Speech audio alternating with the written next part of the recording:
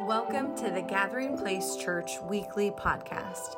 We hope today's message ignites, equips, and challenges you to live out your Christian faith and to bring healing to a broken world. There's a moment I want to visit today, and you can be seated. And if you got your leather backs, you can open up to Exodus chapter 3, but there's a moment I want to visit, and I want to look at a moment that forever changed Moses' life. We've been going in and through and really unpacking the book of Exodus is kind of where I didn't plan on it, but really landed to work through scripture of what does the Bible say and look at that desert generation. Because it's in the desert we're changed, would you say?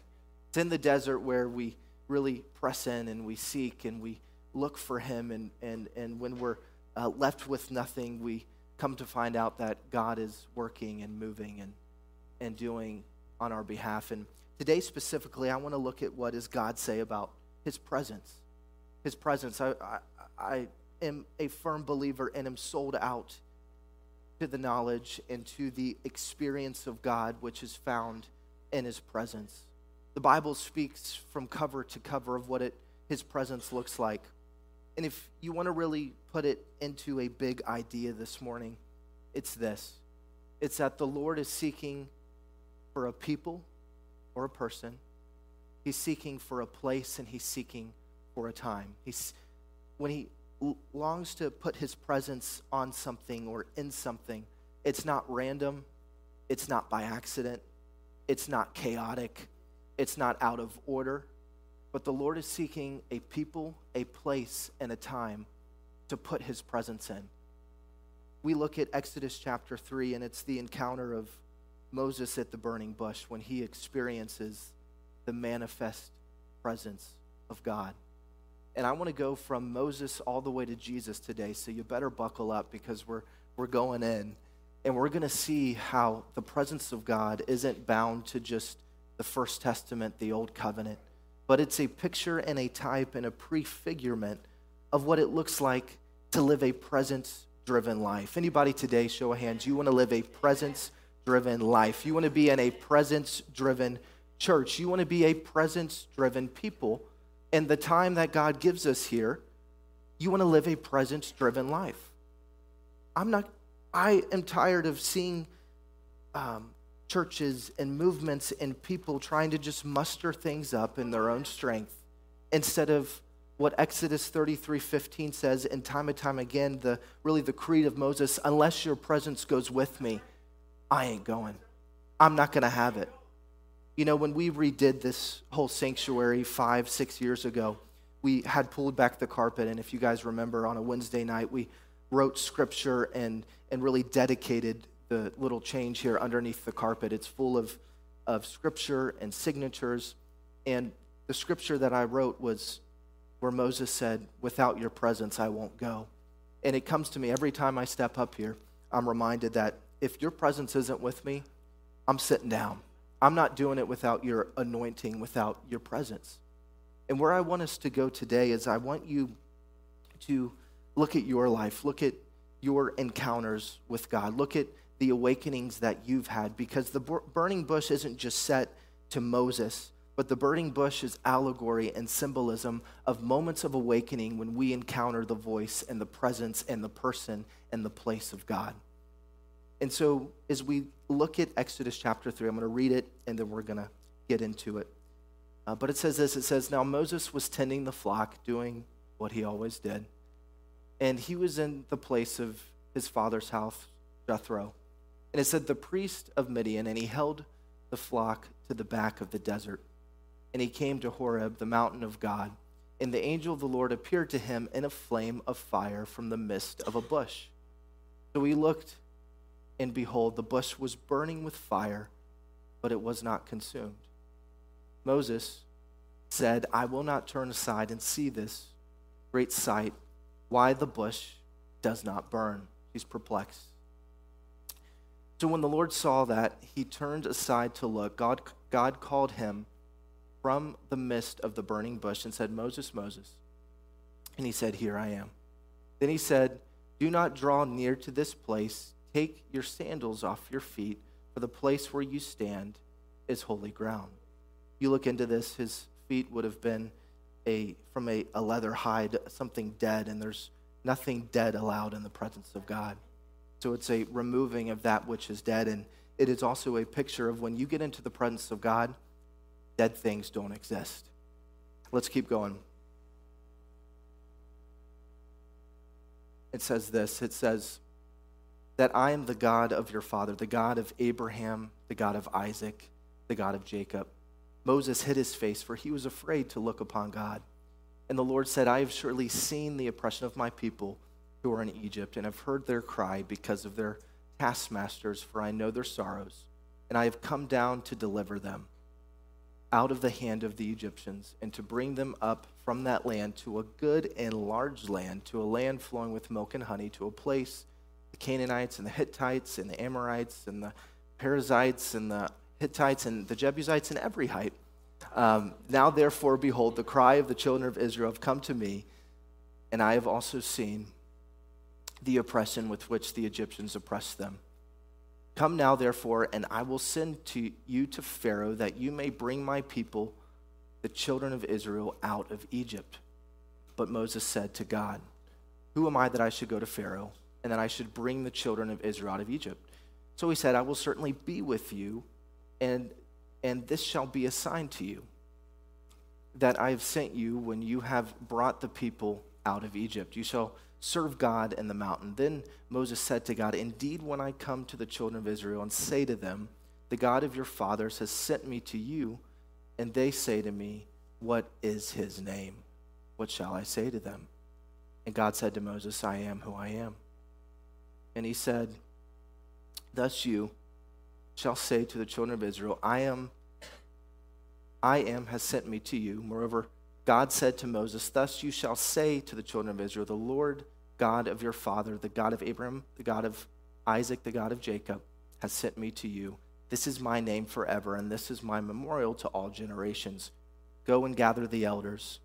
And then I'll stop here. You can go on and you can read, but you'll see the story play out of Moses getting his commission, Moses getting his vision, and Moses having a moment of awakening in the presence of God.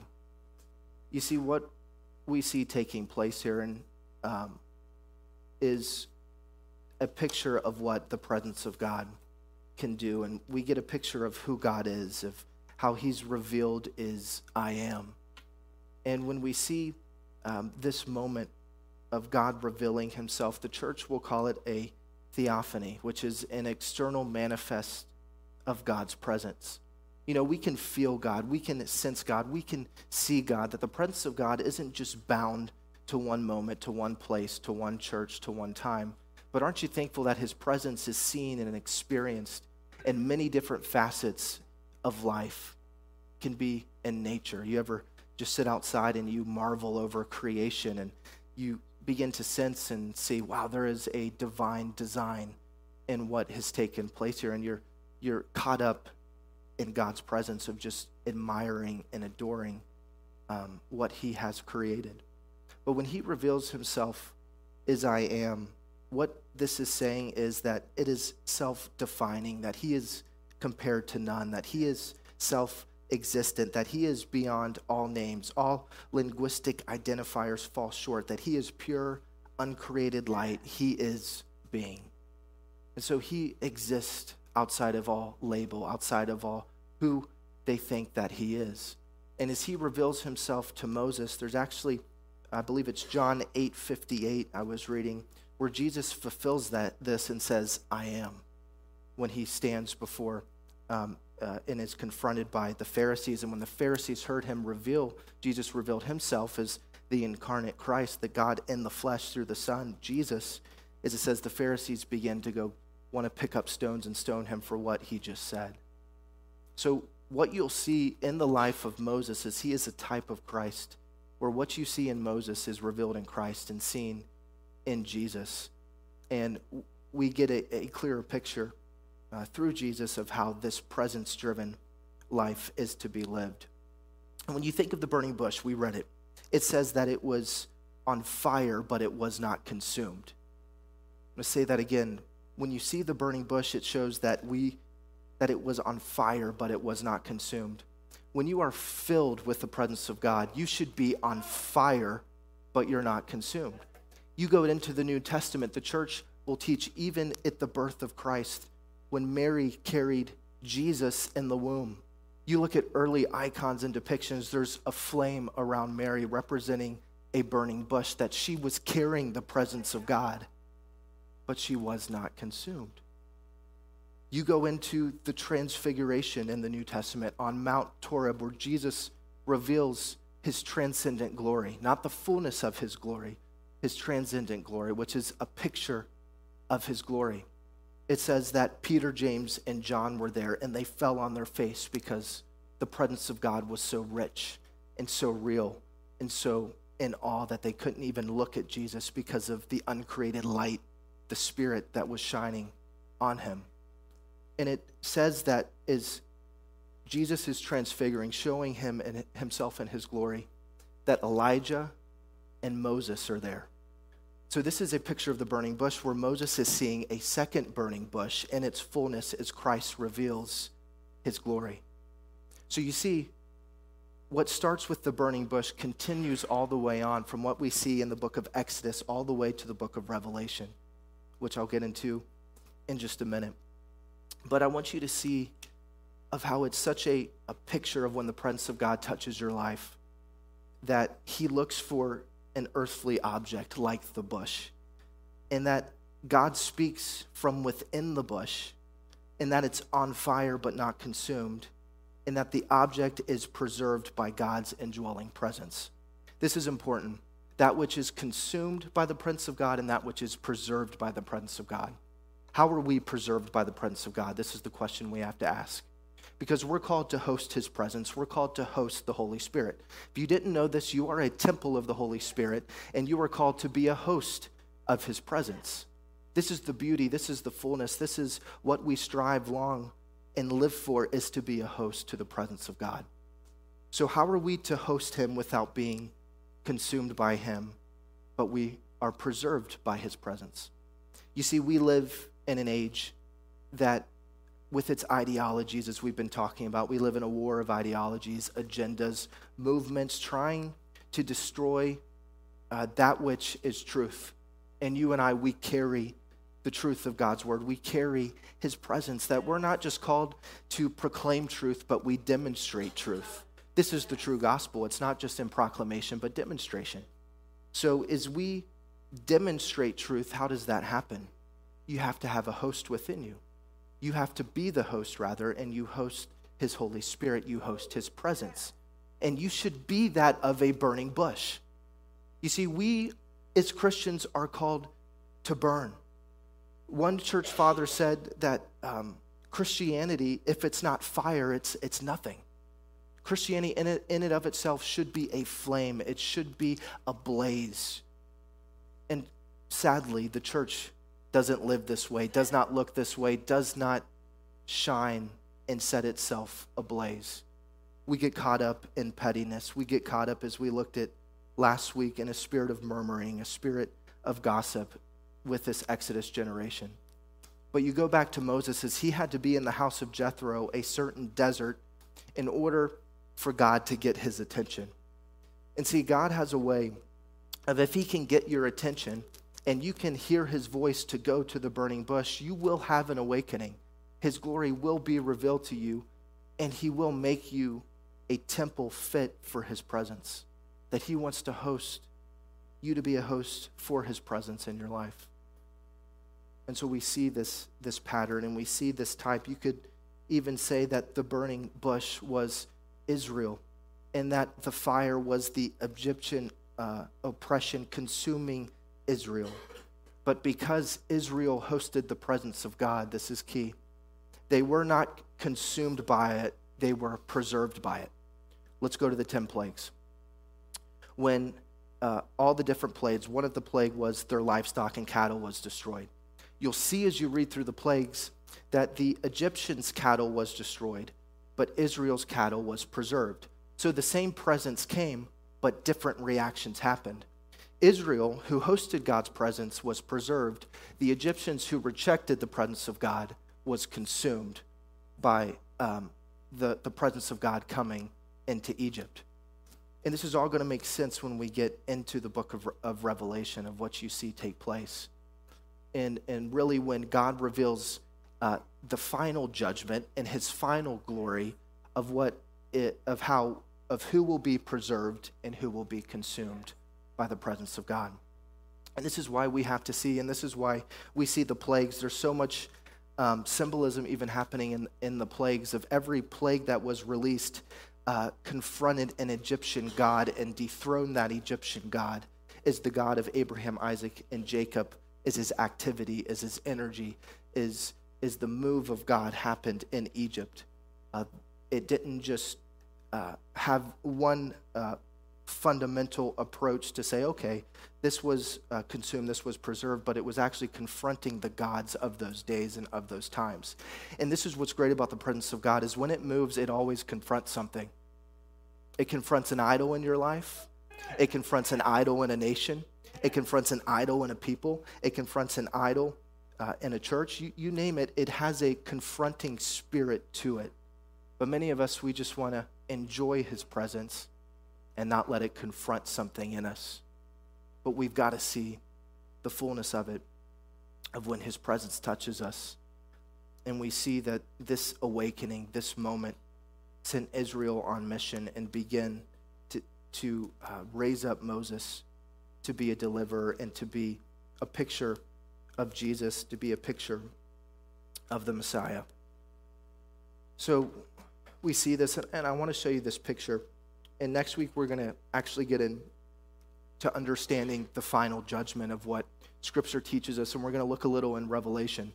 So pray for me, because anytime you preach on Revelation, it's tough, but it's going to be good. But this is a picture. It was an icon. This is, again, the church used icons, and they called them theology in color. So the early church was illiterate, it could not read, but theology in the Word of God would be illustrated through these early church icons. And what we see here is the final judgment. We see Christ in the center, and we see his glory coming out, but it looks different to each group that is experiencing this presence, experiencing this glory. You'll see on one side that those that are in Christ are going from one state of glory to a greater state of glory, that they are being preserved into Christ at the final judgment. You'll see on the other side that his glory to a person who has not hosted the presence of God at the final judgment, that they will be consumed by the glory of God and not preserved. So the same glory that comes from Christ to one camp is the presence of God and is what we've awaited because we've hosted him. We recognize it. We've made ourselves a temple to receive him. But the other camp who has rejected God, who has had Egypt in them, who has not dealt with their idols, who has not allowed the presence of God to purify them and cleanse them, the same glory looks like wrath. This is what the church has always taught.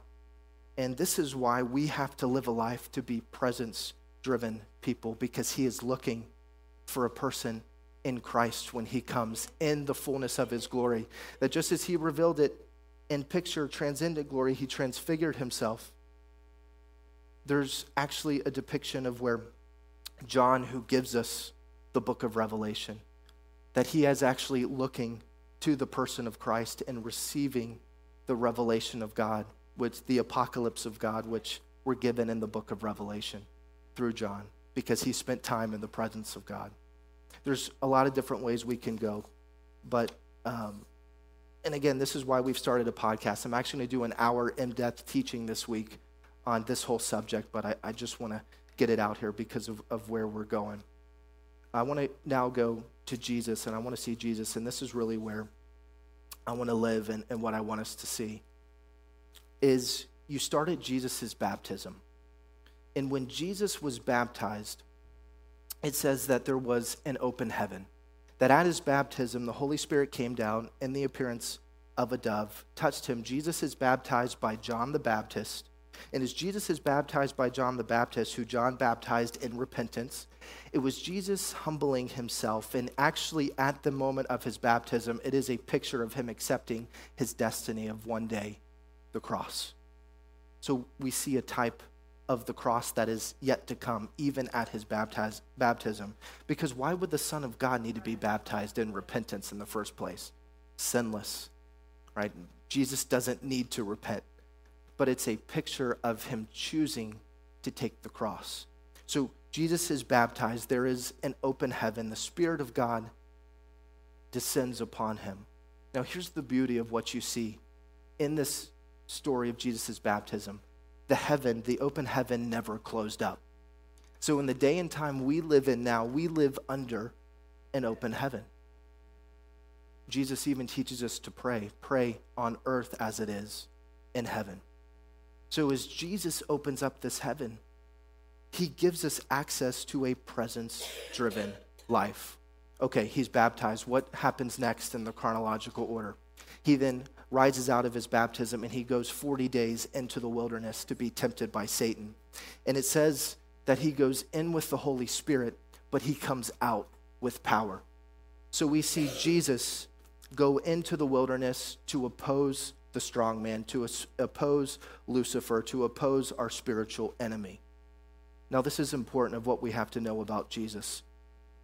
Is as he goes into the wilderness, does he go in with his divinity and defeat the enemy?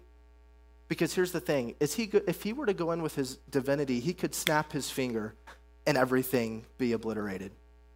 He still possesses his divinity, but he doesn't unleash it. Just as he chose freely to accept the cross, he could have obliterated all of Rome in his divinity, but he chose to accept the cross. And there was one commentary that I think portrays it so well.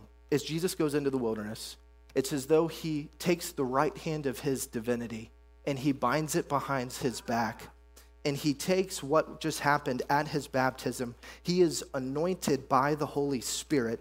He lives a Spirit-empowered life.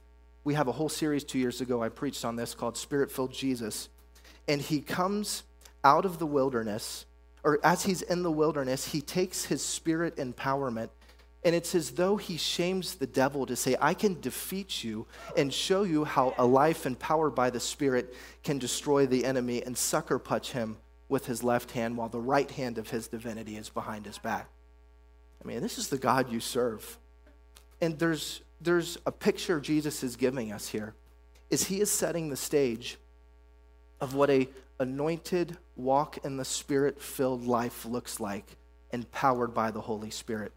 From his baptism to his ascension, Jesus models a life empowered by the Holy Spirit, relied on the Holy Spirit, choosing to put his divinity of what you see, of how he walks. He's still fully God, fully man, but we see his humanity because he's giving us a picture for us of how we're to walk a Spirit-filled life. So he comes out of the wilderness. Luke chapter 4, we see him give his inaugural statements. We see him come onto the scene. He marches into the temple. He grabs the scroll, and he reveals what Isaiah 61 says, that this is who I am, and this is what I've come to do. He says this, he says, the Spirit of the Lord is upon me, because he has what? Anointed me. This is what happened at his baptism, what was seen in the wilderness. And it says, he has anointed me to preach the gospel to the poor. He has sent me to heal the brokenhearted, to proclaim liberty to the captives and recovery of sight to the blind, to set at liberty those who are oppressed, and to proclaim the acceptable year of the Lord, a year of jubilee that is perpetually and consistently in Christ, is what he's talking about. So what we see here, Jesus fulfills what for generations, thousands of years, they looked for the Messiah. And Jesus says, this is who I am, that I am the anointed one, that I am the one that you are looking for. And as Jesus does this, what he's giving to us is then as he was anointed, he then teaches us later on in Scripture, which we're going to look at, of then we are anointed to go and do what Jesus did. Do we do it perfectly as Jesus did? No. But who do we have that Jesus had? We have his Holy Spirit, that we are anointed to do what Jesus did, to take his mission and proclamation and in demonstration. But see, we live in a world today that settles with proclamation. We don't demonstrate extravagant love. We don't demonstrate the fruits of the Spirit. And we talk of this. Many times we get all involved in what is my gifting, yet your fruits are nowhere to be seen. That we've got to be more fruit conscious than we are gift conscious. Because it's the fruits that will produce the gift, or it's the fruit that will empower the gifts of God on your life.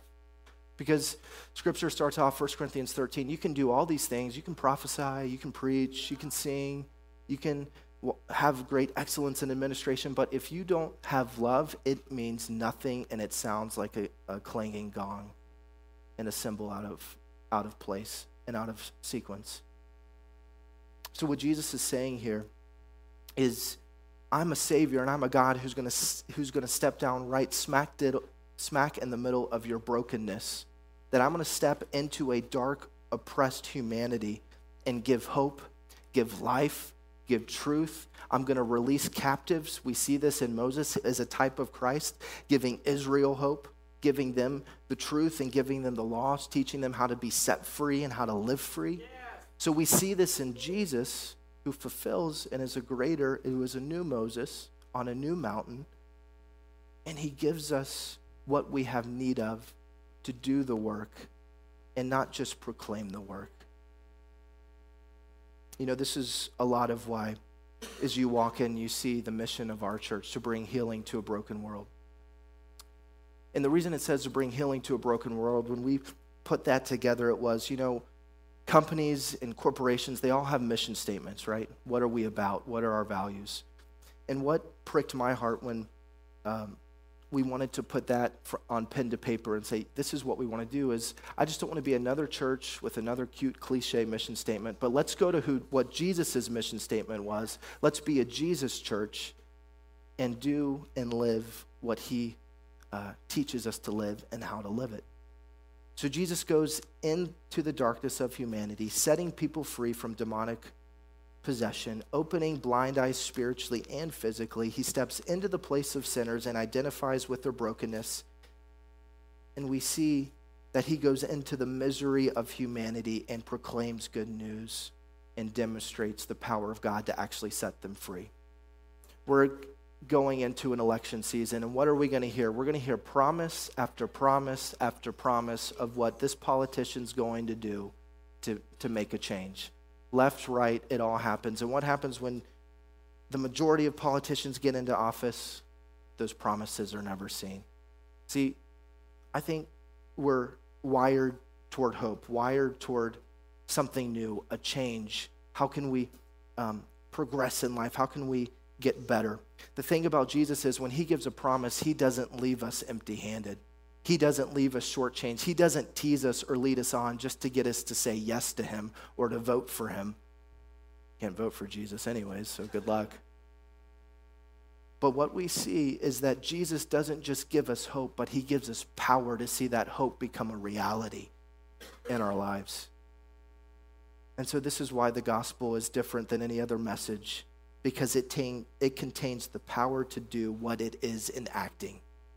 The gospel contains the power to do what it is enacting. So we see Jesus reveal his sonship, his messiahship. And we see as we go into the story then of what are we to do with it? What does it look like in our lives? How are we to take this mission forward? Luke 10 talks of the apostles, the disciples who were commissioned, who were then anointed. And as the apostles and as even the 70, where, okay, that's great that the apostles are commissioned.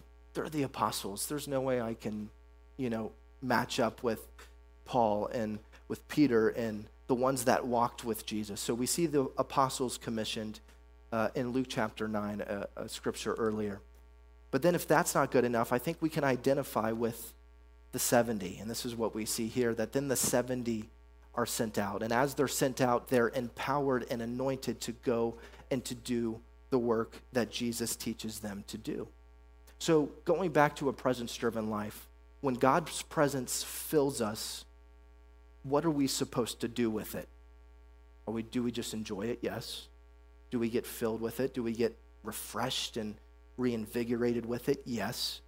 But there's a work to be done with a presence-driven people, with a presence-driven church. And this is where I'm getting to, is you have to look at what Jesus' mission was, and then the mission he then gives to the church. If you put this back up, you'll see that they were sent out 2 by 2, and they were sent out and given authority. Here you'll see where it says you can handle serpents and you won't get bit. And you got to see the symbolism in all of this, is you can stand firm with the word of God, with the conviction of God's word, and it's not going to destroy you. It's not going to bite you as the enemy oppresses you and comes against you, tries to destroy your family, tries to take what God has put in you and tries to rob you as a host of the presence of God. You've got to look at what's happening in the world today. Gender confusion, sexual identity confusion. It's after one thing and one thing only, the image of God. And we live in what I firmly believe is the final confrontation. If we don't stand now and take all the equipment that the Holy Spirit has given us to get in the fight, your family's going to get walloped. You're going to get walloped. You're going to be asking, God, why is my life this way? Because you've never stood up and fight, and you've never put on all the equipment that the Holy Spirit has given you. So Jesus is telling them, I'm going to equip you. I'm going to empower you as you go out into a dark, hurting, oppressed, misery-stricken world.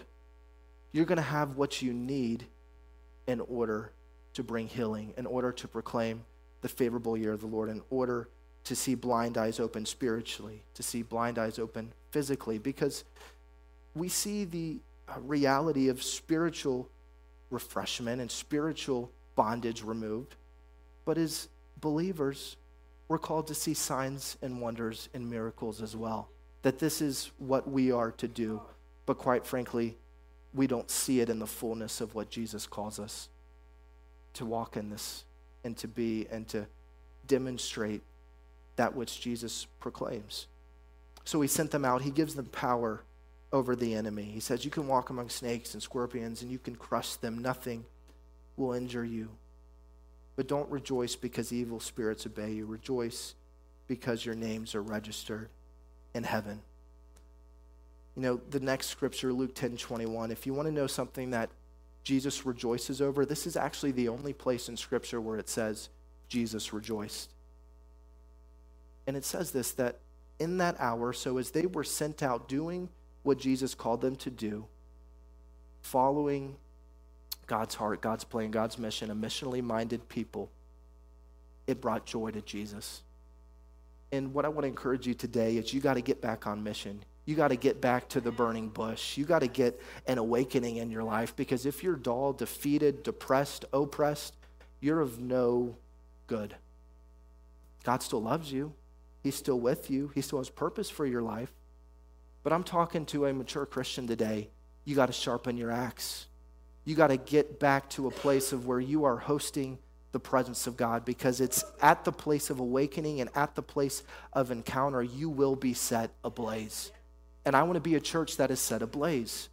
I want to be a church that cares deeply and honors and preserves the presence of God, because there is coming a day when God will reveal his glory in his fullness, and that you not be consumed by it, but you be preserved by it.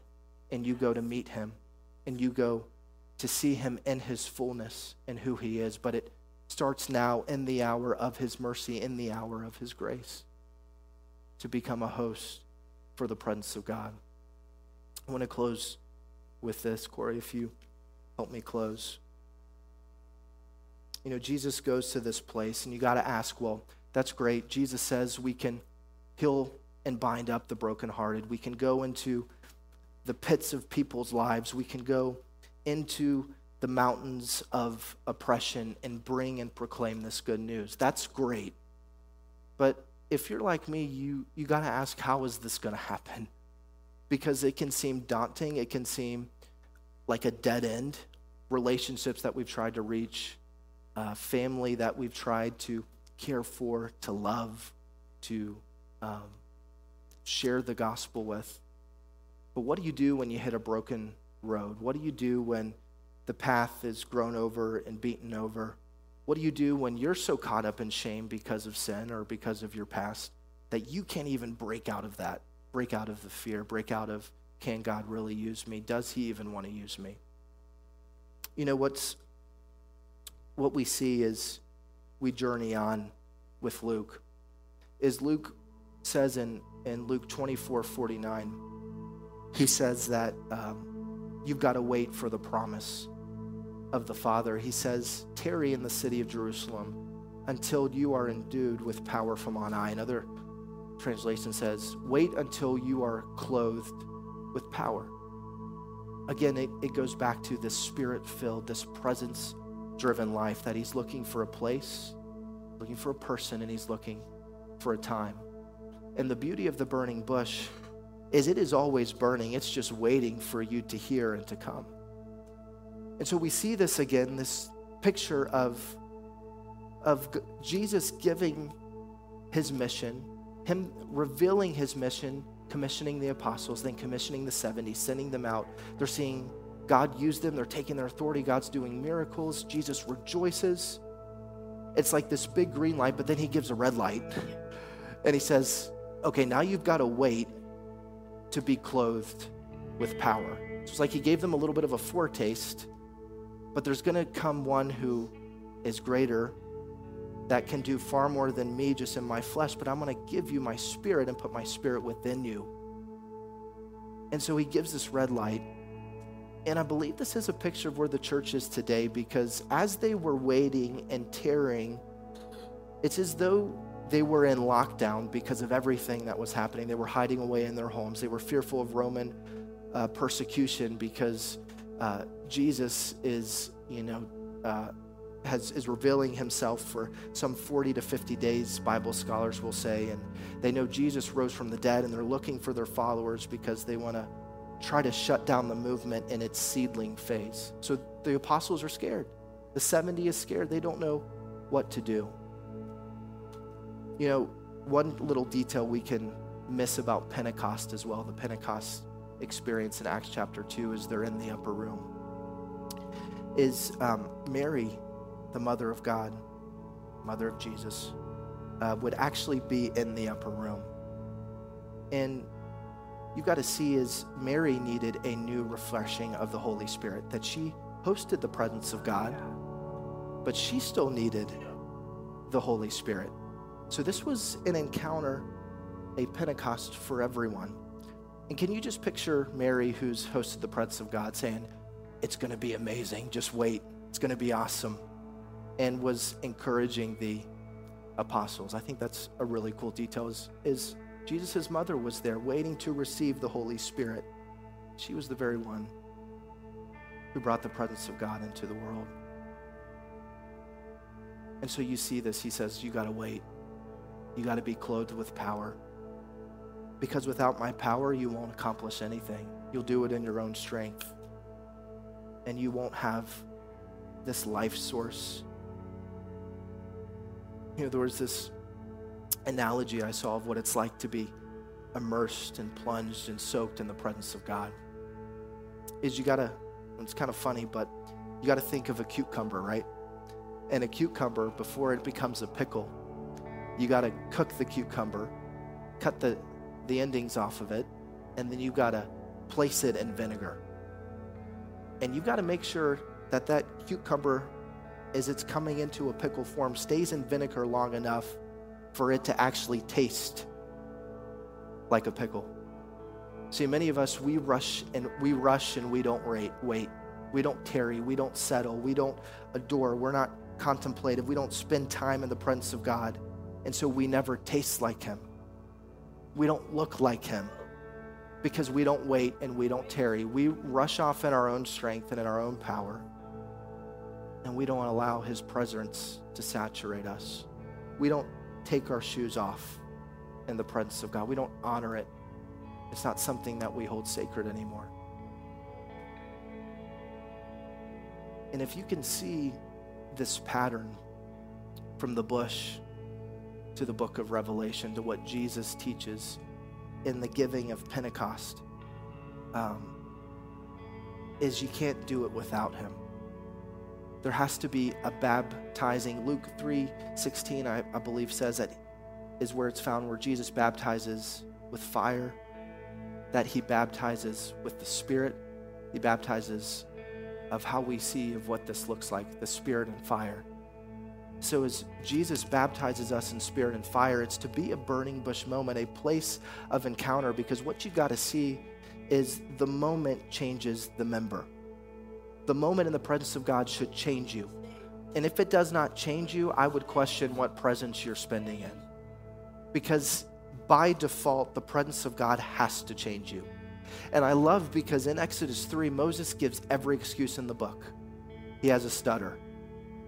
Who should I say you're sending? And God gives instruction of what he's to do. See, it's in the presence of God. Yes, you're clothed with power, but you get strategy. You get instruction. You get what you have need of to go into a broken world and demonstrate the love of God. The early church, they would talk about this baptism experience, that it would be a fiery love that was put within them. I think our world could use a love that is set ablaze and set on fire by the presence of Jesus. Because talk is cheap, right? We are so good at selling something that isn't real. Jesus knows this. He knows that we have tendencies to be hypocrites. We can do one thing here in church, but then we're doing something else when we walk out of here. We praise him on Sundays, but then we doubt him on Mondays. He knows the tendencies we have, but that's why he says, if you just get in my presence, it's where you're going to get your authority. It's where you're going to get your confidence. And that's where you're going to get a depth to know me. You're going to learn how to host me. And as you host me, I'll preserve you. I'll teach you. I'll walk with you. And I'll give you what you have need of. If you'd stand this morning, I want to pray for you. And I just want to pray that God would give you the full equipment of what you have need of to deal with the circumstance, to deal with the family, to deal with the issue, to deal with the job. That you put aside the issues, the stress, the pain, the shame, the fear. Put all of that aside for just a moment. And I want you just to wait for him. I want you to tarry for him and say, Holy Spirit, clothe me with power. That if you're going to accomplish individually and yes, corporately, you've got to have a presence-driven life. You've got to spend some time at the burning bush. You've got to be set ablaze. Jesus, we come to you right now.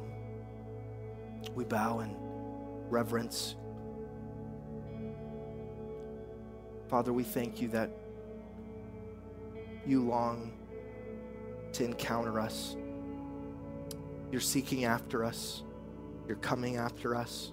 You're tearing walls down, lies down. But just as in Genesis 28, we see Jacob's ladder, and it's a picture of your presence coming to us and us coming to you. It's a beautiful exchange. Father, we want to be a presence-driven people where we move toward you, we walk toward you, we linger and we tarry with you. We slow the rush of our lives down to have awakenings with you, to lean in deeper with you. That we don't rush in and out of your presence, but it's when we linger, it's when we wait, is when we find you in your fullness. Father, I pray that we be ones who host your presence, who know your presence, who walk confidently in the authority you've given us, you have anointed us. You teach us to walk in the Spirit. And as we walk in this anointing, as we walk in the Spirit, we can proclaim that the captives are released. We can proclaim the good news that it is the favorable year of the Lord when you're in Christ. And God, we just don't want to proclaim it. We want to demonstrate it. So Father, I speak to the spirit that prevails in the world today to keep blind eyes shut, to keep deaf ears closed. That as the gospel comes out of our life, comes out of the presence of God that we're hosting in our lives, when they see the Spirit of God working through us, as it's demonstrated, that those walls fall in Jesus' name. God, we call eyes that have been shut for years, that have been sealed shut by their own shame, by their own pain, by their own fear, that they be open now in Jesus' name. God, ears that have been shut to truth, that listen to Egypt, of what it means to have purpose, what it means to succeed, and what it means to be defined and have purpose in life. God, open the ears to the gospel that says this is the way to live. This is abundant life. This is how to have eternity now and then. Father, anoint us, anoint this church. Let Gathering Place be a burning bush. Let us be a place when people come that they are set ablaze by your word, set ablaze by your presence. God, we just don't want to gather for the sake of gathering, but let us be missionally minded, walking out this anointing that you give us through your Holy Spirit. This is the hour of your mercy. This is the hour of your grace. But we know there's a day coming, and as we are your bride, we're to look for you to come again. And as you come again, I pray that all here today would be saved, that we are working our salvation out, that we're not letting the moments of your presence that shape us and form us deeper in you, as we're hidden more in you. Don't let us miss these moments. Jesus, we love you. We look for you. Anoint us this day with your authority, with your Spirit, as we proclaim and as we demonstrate the greatest news ever given, the gospel of Jesus. In your name we pray. Amen. Thanks for tuning in to this week's podcast. We pray it encouraged, uplifted, and challenged you to become more like Christ. We would love to hear from you. You can email your prayer request to prayer@gpcky.com. Loving our podcast? Take a moment and like and subscribe on our YouTube channel to stay up to date with all of our new content. Thanks for listening.